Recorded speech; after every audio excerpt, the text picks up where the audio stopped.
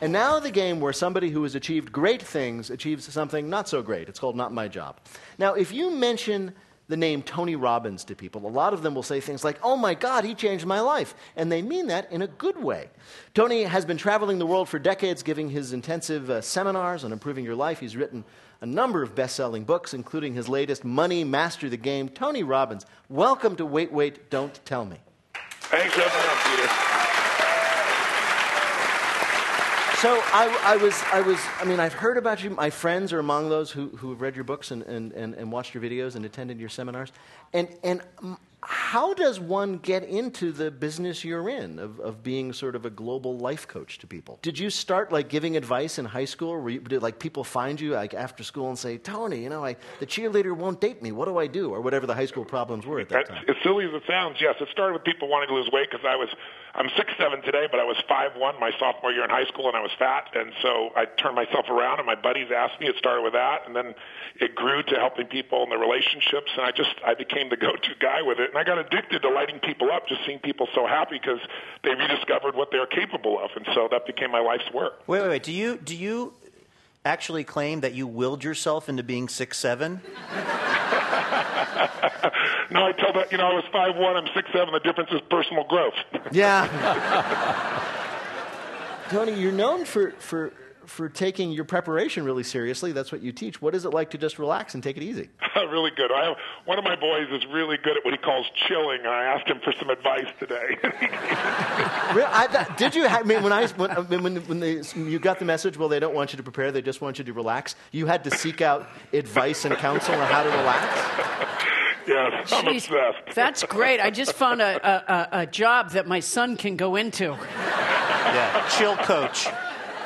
Tony, you're obviously very famous for helping people. Do people out in public ever just come up to you and ask for help? Well, the answer is yes. I either get to hear a magnificent story or somebody wants some help, and it's very different than just seeing somebody in a movie and getting an autograph or taking a picture. I remember one specific time years ago, true story, I'm standing at the urinal doing the necessary, and this man starts looking at me and looks at me again, looks at me, goes, oh my God, you're Tony Robbins, oh my God. He goes, I'm suicidal, I need your help. And he turns in the process. No. Towards me. And I'm got this stuff all over my legs, and I said, I think I can help you with that suicide situation. Tony, do your kids take your advice? Yeah, well, they do. It helps to be 6'7" and not take any. Oh, wow.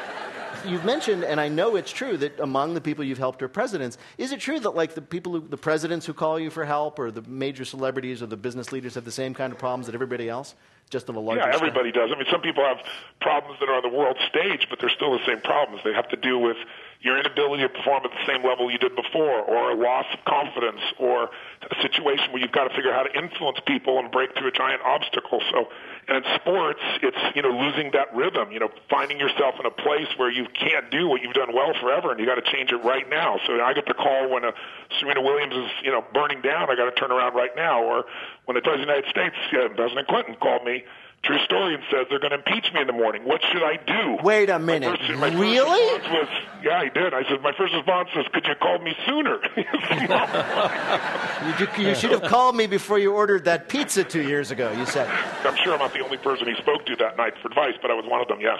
And when you got that phone call from the President of the United States, who was about to be impeached, first time since Andrew Johnson in the 1860s, did you have a moment where you said to yourself, I cannot believe this is happening?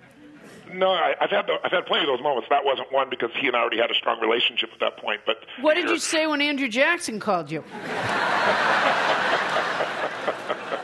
All right, Tony Robbins, we have asked you here to play a game we're calling... What? Oh, sorry, I was resting my eyes. So you're all about turning people into go-getters, so we thought we'd ask you about 3 stories of incredibly lazy people. Instead of go-getters, say stay-putters. Get 2 right, you'll win our prize for one of our listeners, Carl Castle's voice on their voicemail.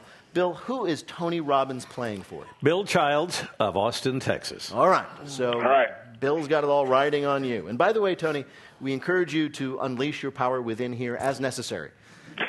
A power pose might help. I don't know. First question.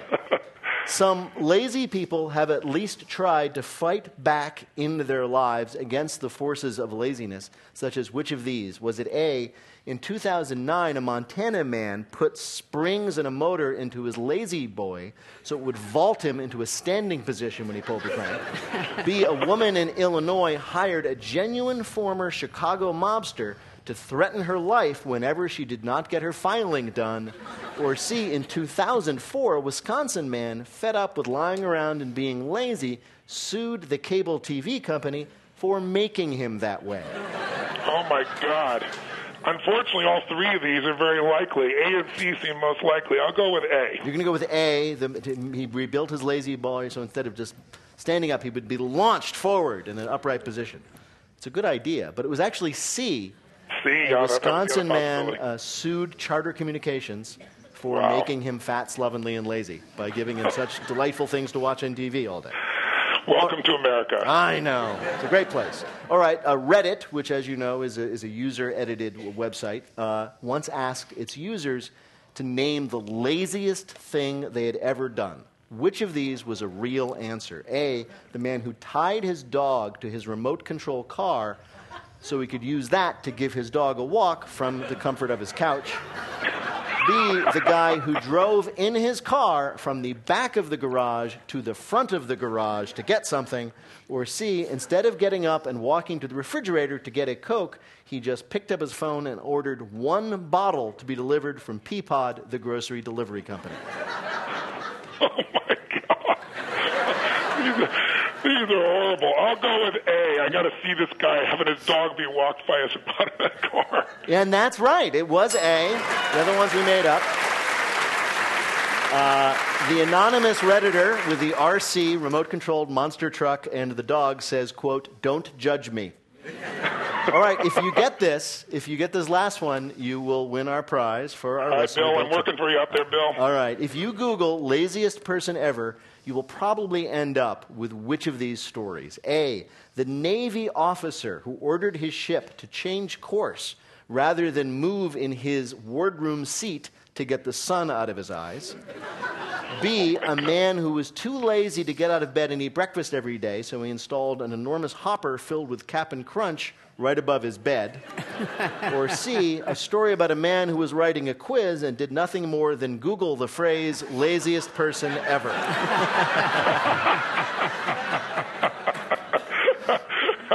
I'm going to go with B. You're going to go with B?